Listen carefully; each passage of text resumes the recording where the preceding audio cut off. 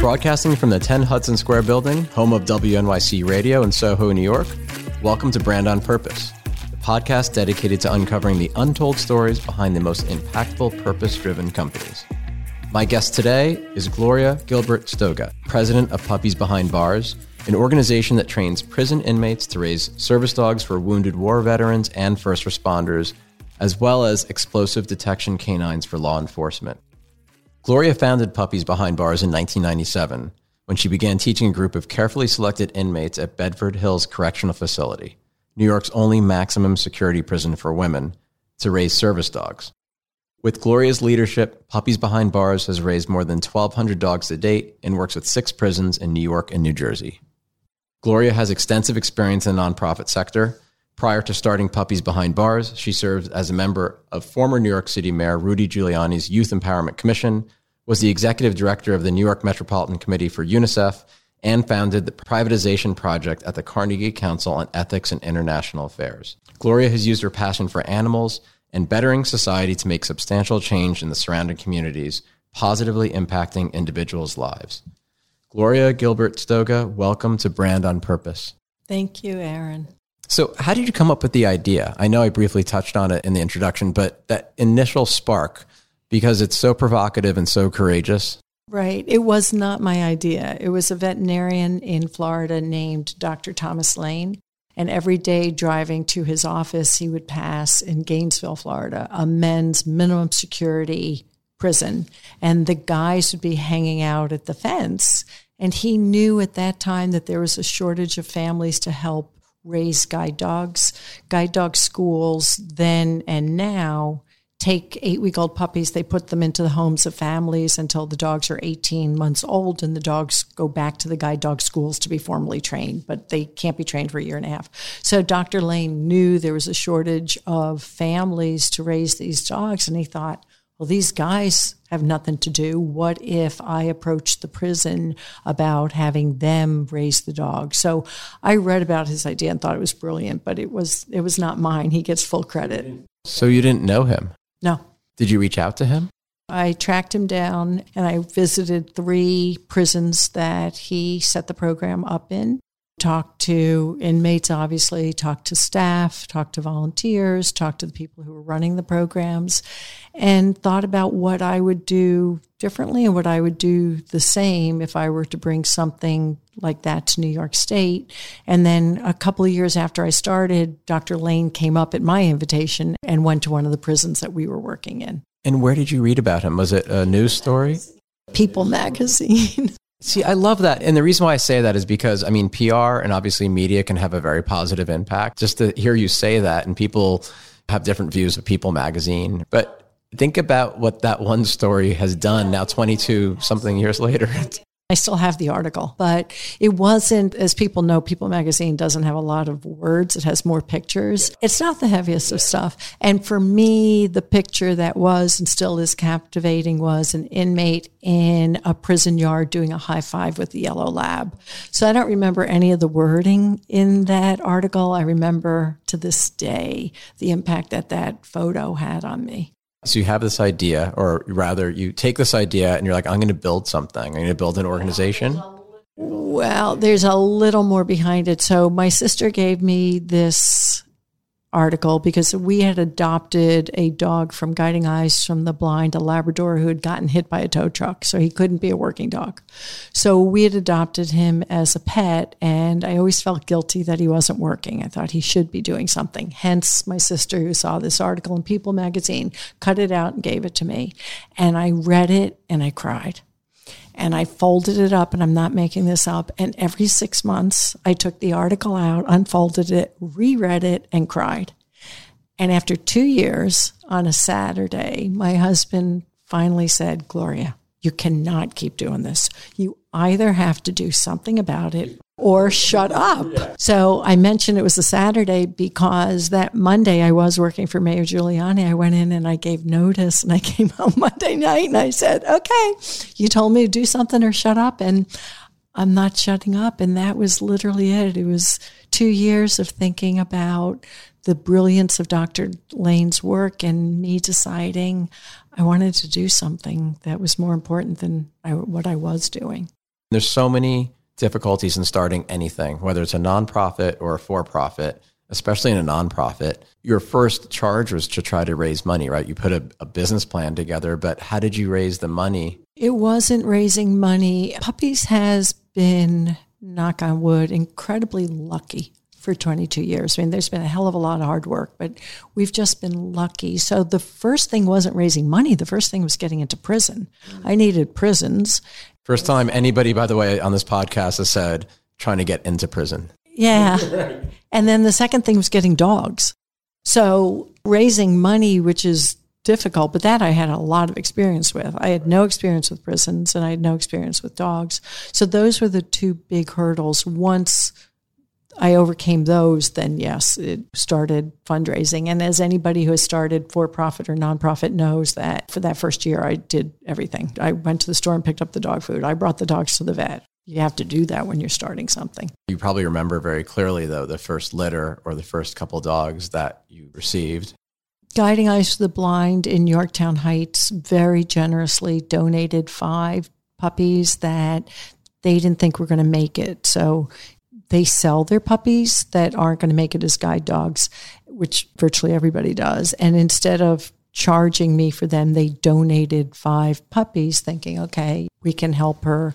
And of those 5, 3 made it. So it was like, okay, everybody's eyes were opened that inmates could really nurture, love, and train dogs. Was it Bedford Correctional Facility, the first? Yes, that was our first. And how hard was it to convince Bureau of Prisons and the bureaucracy there and that leadership that you wanted to do this program? Was it difficult? It goes back to luck. I met Libby Pataki when George Pataki was elected as governor, and I don't remember what year that was, sometime in the 90s. I met him, and when I went to UNICEF, I met Libby. And Libby was going to Morocco as one of her first trips as First Lady of New York and asked me to do something in Morocco, and I did. And she was just grateful. So years later, when I wanted to start this, as I said, I had 0 prison contacts or knowledge. The only one I knew who knew prisons was Libby Pataki via her husband, the governor. So I wrote her a letter, and I said, Libby, this is what I want to do. I want to put puppies in prison. And I didn't hear anything.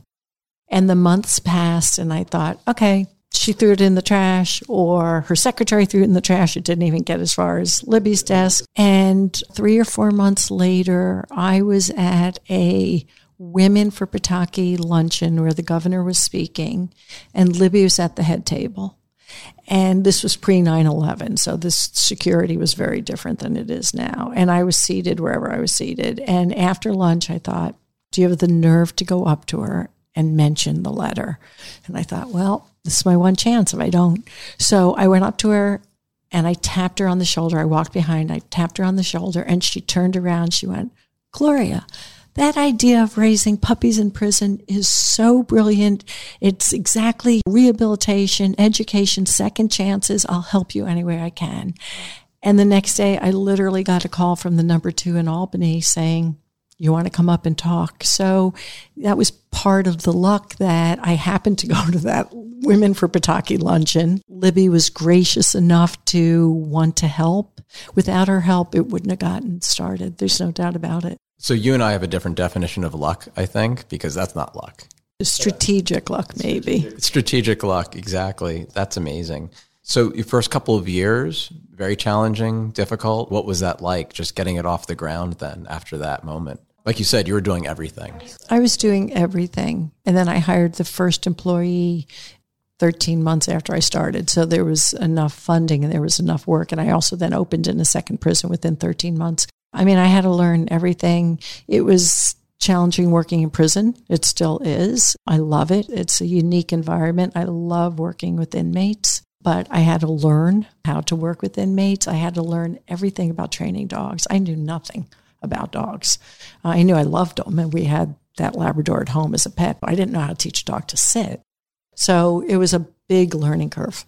Back then, we were just raising guide dogs, so it was literally like 10 commands, sit down, stay. It was simple, but how do you know if a dog's sick? What do you do if a dog has an ear infection? What do you do if a dog's limping? What if you do if a dog refuses to walk? Just learning everything about dogs. And did you have a lot of preconceived notions of inmates and prisoners going in that I'm sure have been completely 180 degrees reversed for you now, 20 plus years later? I absolutely had. Everything was black or white. Shortly into it, I started seeing gray. There were nuances, but I haven't changed 180 degrees. No. I mean, just like any population, there are some good people in the population and there are some not good people in the population.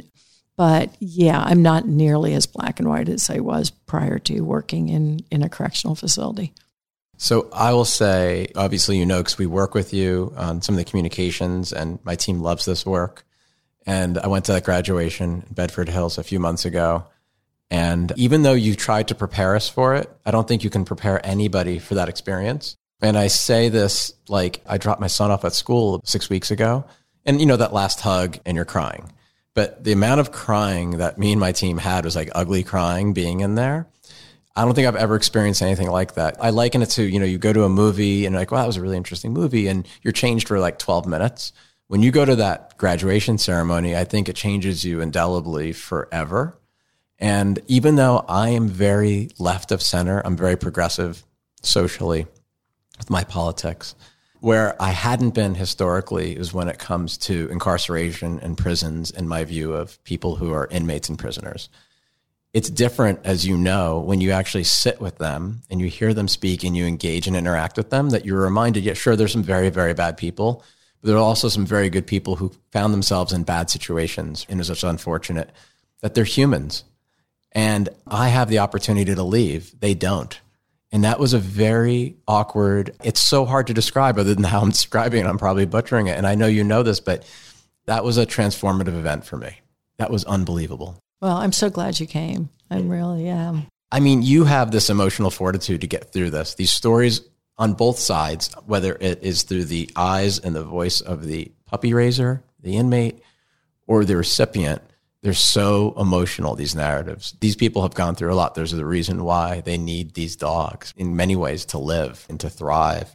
How do you deal with that? How do you process that? It's almost like a physician who has to process a lot of negative things, compartmentalize, and go on with their day. How did you learn to do that? I honestly don't know.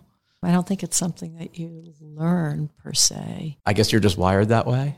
I mean, I think of people who have to go into homes of abused children, and I say, how I could never do that. How do they do that? So you're probably seeing me in the same eye. I mean, I know there's stuff I could never, ever have the emotional fortitude to do. But the work I do now, I don't consider needing a lot of emotional fortitude. And I know from your perspective, that sounds nuts. No, I get it. I totally get it. I'm really in awe of it, though. I think that it's absolutely incredible. And the layering of the benefit of the value to different stakeholders in this process is also something I just wanted to unpack for a second, because you have obviously the puppy raiser and then you have the recipient. And there's, of course, the dog. Yeah, I think it's a little bit easier sometimes when the first responder or the recipient is not a police officer necessarily. But I remember when we first met, we were talking about this a little bit, both the beauty and the complexity of someone who's in law enforcement who then is going to be working with an inmate who's lived with this dog for a few years and then is going to help train and graduate this dog to that person. What is that like? How do you speak to, it's got to be incredible, right? I love it. I absolutely love it. It is incredible. It's breaking down barriers. It's breaking down labels. It's two very disparate groups coming together over a dog. And it's that simple. And I think that's one of the beauties of Puppies Behind Bars. Yes, our work is complex, but it's actually pretty basic, which is that the purity and goodness of dogs can bring all sorts of people together, including police officers going into prison to work hand in hand with inmates. I imagine it's also hard not to get close to some of these inmates. You're working with them, you're training them. How do you navigate that? And maybe if you could share a story about a couple of inmate stories where there's a clear moment in time where you feel like they've been rehabilitated as well through this process? No, I don't get too close to inmates. I'm really clear that I'm the instructor and I'm there to teach them and they're there to learn. It's a voluntary program, so I can kick them out at any time or they can quit at any time. And I'm really clear that these standards are very, very high. And if they have to apply, right? They have to apply. But working with people week after week after week, you get to know them and you get to like some more than others. I mean, I'm a human being, but I am very clear that I'm there to teach and they're there to learn and that we're both coming together over this dog because we want this dog to make it as a service dog or a bomb sniffing dog. So that I don't have a problem with. Transformative, yeah. I guess that probably in general, I would say that there are a lot of inmates, both male and female, who come into the program and they're petrified of life. They're petrified of where they are. They never talk. They sit in the back of the room. They're quiet. And over months and years, I see them getting voices. I see them becoming leaders. And I see them accepting responsibility and succeeding. That's the biggest thing. When a dog makes it, the inmates, I'm asked all the time, aren't the inmates sad? Isn't it awful? And the answer is yes. Of course they're sad. They should be sad. If they weren't sad, then there's something basically wrong. They've lived with this dog for 2 or 3 years. But the overriding sense for the inmates when their dogs graduate is success. It's accomplishment. So that's the biggest transformation, working with people who are pretty downtrodden and watching them through a lot of hard work, through a lot of picking themselves up, through a lot of support from other inmates and from Puppy Span Bar staff to do the right thing. They turn into leaders. And I really believe that that's going to change them when they go home and they're back on the street. I really think that this experience is going to help them navigate the world when they're released from prison. And are they puppy raisers multiple times over, or is it a one and done type thing? Yeah, no, we work primarily, except one prison, which is minimum security. All of our other prisons are maximum and medium security because we want inmates with long sentences. So they raise dog after dog after dog after dog. And how strict is this application process? How do you know? How do you screen them? It's strict, but you don't know. I mean, obviously you're working with the prison and they know them well as well. Right. But you make mistakes. I've never had a dog hurt. But you make mistakes that people are lazy and you didn't think they would be. You make mistakes that people want to join the program just because they want to get moved to an honor floor housing unit. You have to try to suss that out. You have to suss it out. But it's like any interview. They're on their best behavior. You know, they're going to answer the questions to the best of their ability. You don't really know until you start working with them if they really should be in the program or not. Well, going back to that graduation, I was sitting behind the puppy raisers. Obviously, the speeches and the ceremony and the recipients, that was all incredibly moving. But the other thing I was watching is the way they were interacting with the dogs. And they truly love these dogs. And they were more concerned about those dogs, their welfare, than being necessarily at the ceremony. And that was very striking to me. They love the dogs. The dogs are their lives, yeah. There's nothing like the way a dog looks up at you. And I know we've co-evolved for like 100,000 years. They used to say 10,000. I think they think 100,000 now. And I could see them looking at the inmate for the cue, like what's next? And am I doing something wrong? Am I doing right? And it was adorable. It was amazing. And it softened me. And then I had to remind myself, but I am in a maximum security prison. I need to also stay centered. To your point earlier, that's incredible. So I'm sure there's a lot of favorite things of your job in your day. What's the most favorite? What is the moment for you? Is it the graduation? Is it the handing of the dog to the person in need? God, that's a hard question. I mean, there's so many amazing things. Yeah, I don't know what the favorite thing is because there's a lot of favorite things. I'll tell you this. I teach in a maximum security prison every Friday, and there are times where there's just... And when you say teach, you mean dog train? Dog training, yeah, all day for the inmates, training the trainers. And there's so much sadness in prison. I mean, just on so many levels, it is a really, really sad environment. And there are times where I've walked out of the prison both simultaneously reeling from sadness that's been seen or told to me, but also exhilarated by working with this population. So I don't know if it's my favorite thing, but it's 22 years later, I still have those same feelings of exhilaration by working with prison inmates. And what's the biggest challenge? To be perfectly honest, the biggest challenge is we retain ownership for life of our dogs once they leave us. Which is not uncommon. That's a standard practice. I think about 50% of service dog schools in this country retain ownership and others don't. There are a number of schools where you have to pay for the dog, and my guess is if you pay for the dog, you do own it. And then there are other schools where you don't have to pay, but they give you ownership. But we don't. We retain ownership. So the biggest challenge is, and I know this sounds weird, I know my dogs are safe in prison. I know it. I absolutely, in 22 years, I know it. My challenge is when they're paired with people who then take them to their home, and we service the whole country, so our dogs are far and wide. My challenge is that person who I trained and lent this dog, is that person doing the right thing by the dog? Is the dog safe? Is the dog loved? And is the dog really being used as a service dog? That's what keeps me up at night.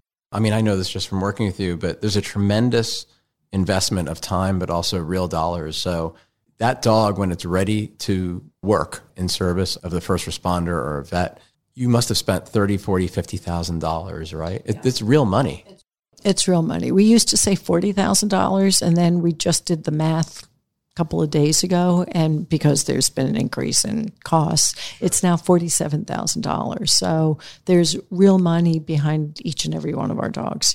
The dog, obviously, at some point will not be able to serve. What happens then? The recipient has the option of retiring the dog as a pet and keeping the dog in his or her house as a pet and getting what's called a successor dog, which is a second service dog, if they feel they still need one. And if they can't keep the dog for financial or emotional reasons, Puppies Behind Bars takes the dog back and we find the dog the best home possible for the rest of its life. So our commitment to the dog, to each and every one of our dogs, is for the dog's life.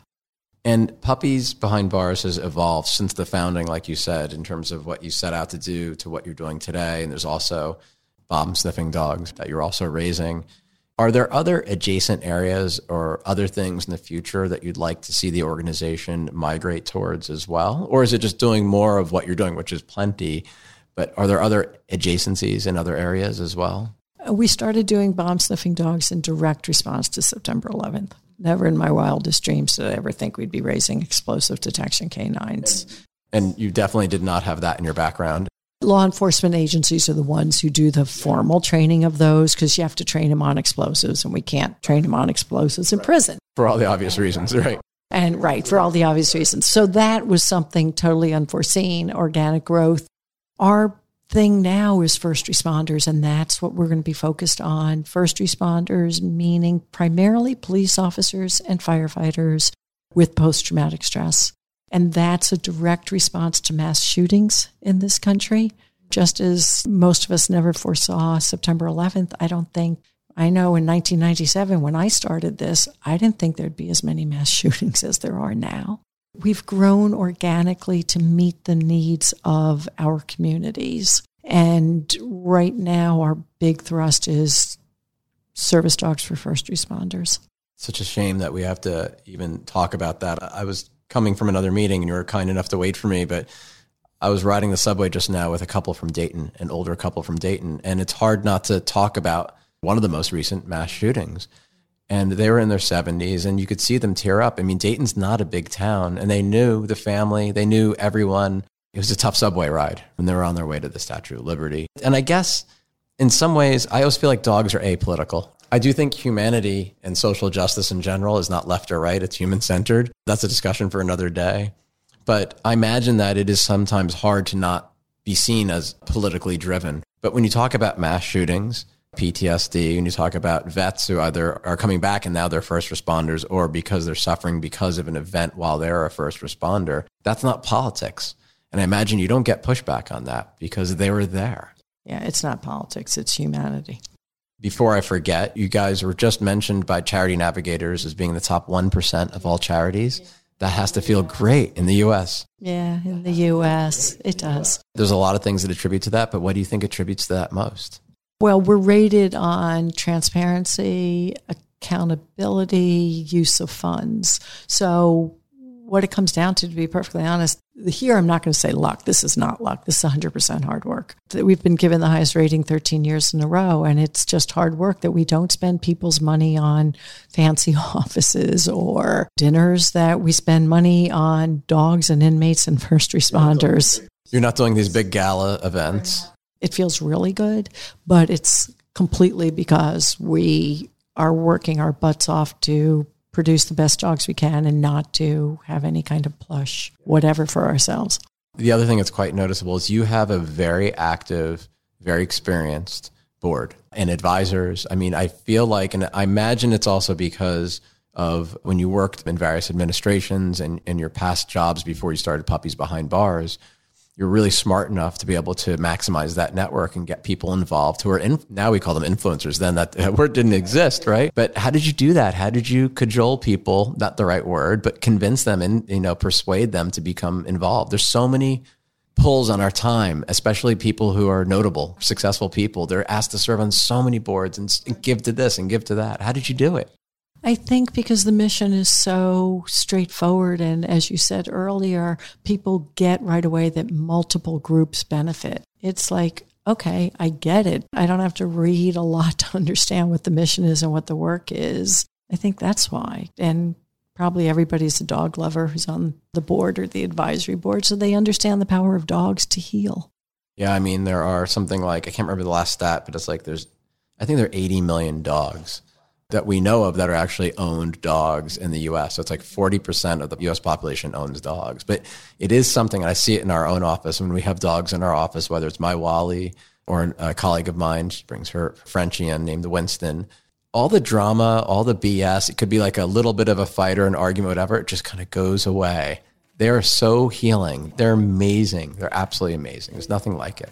Gloria, it was amazing having you on. Thank you for inviting me. And what is the best way to follow puppies? And if somebody wanted to get involved, they wanted to donate? Either our website, puppiesbehandbars.com, or Facebook, Twitter, Instagram. Awesome. Thank you again. Thank you. This has been an episode of Brand on Purpose with Aaron Kwittken, the podcast dedicated to uncovering the untold stories of entrepreneurs and senior leaders who make it their brand's mission to do well by doing good. Special thanks to our amazing team, including the voice you never hear, producer extraordinaire Lindsay Hand, and the always on-point associate producer Katrina Walkley, who touches every aspect of this podcast. Learn more about our show at brandonpurpose.com, follow our Instagram at The Bop Podcast, and learn more about our host at aaronkwittken.com.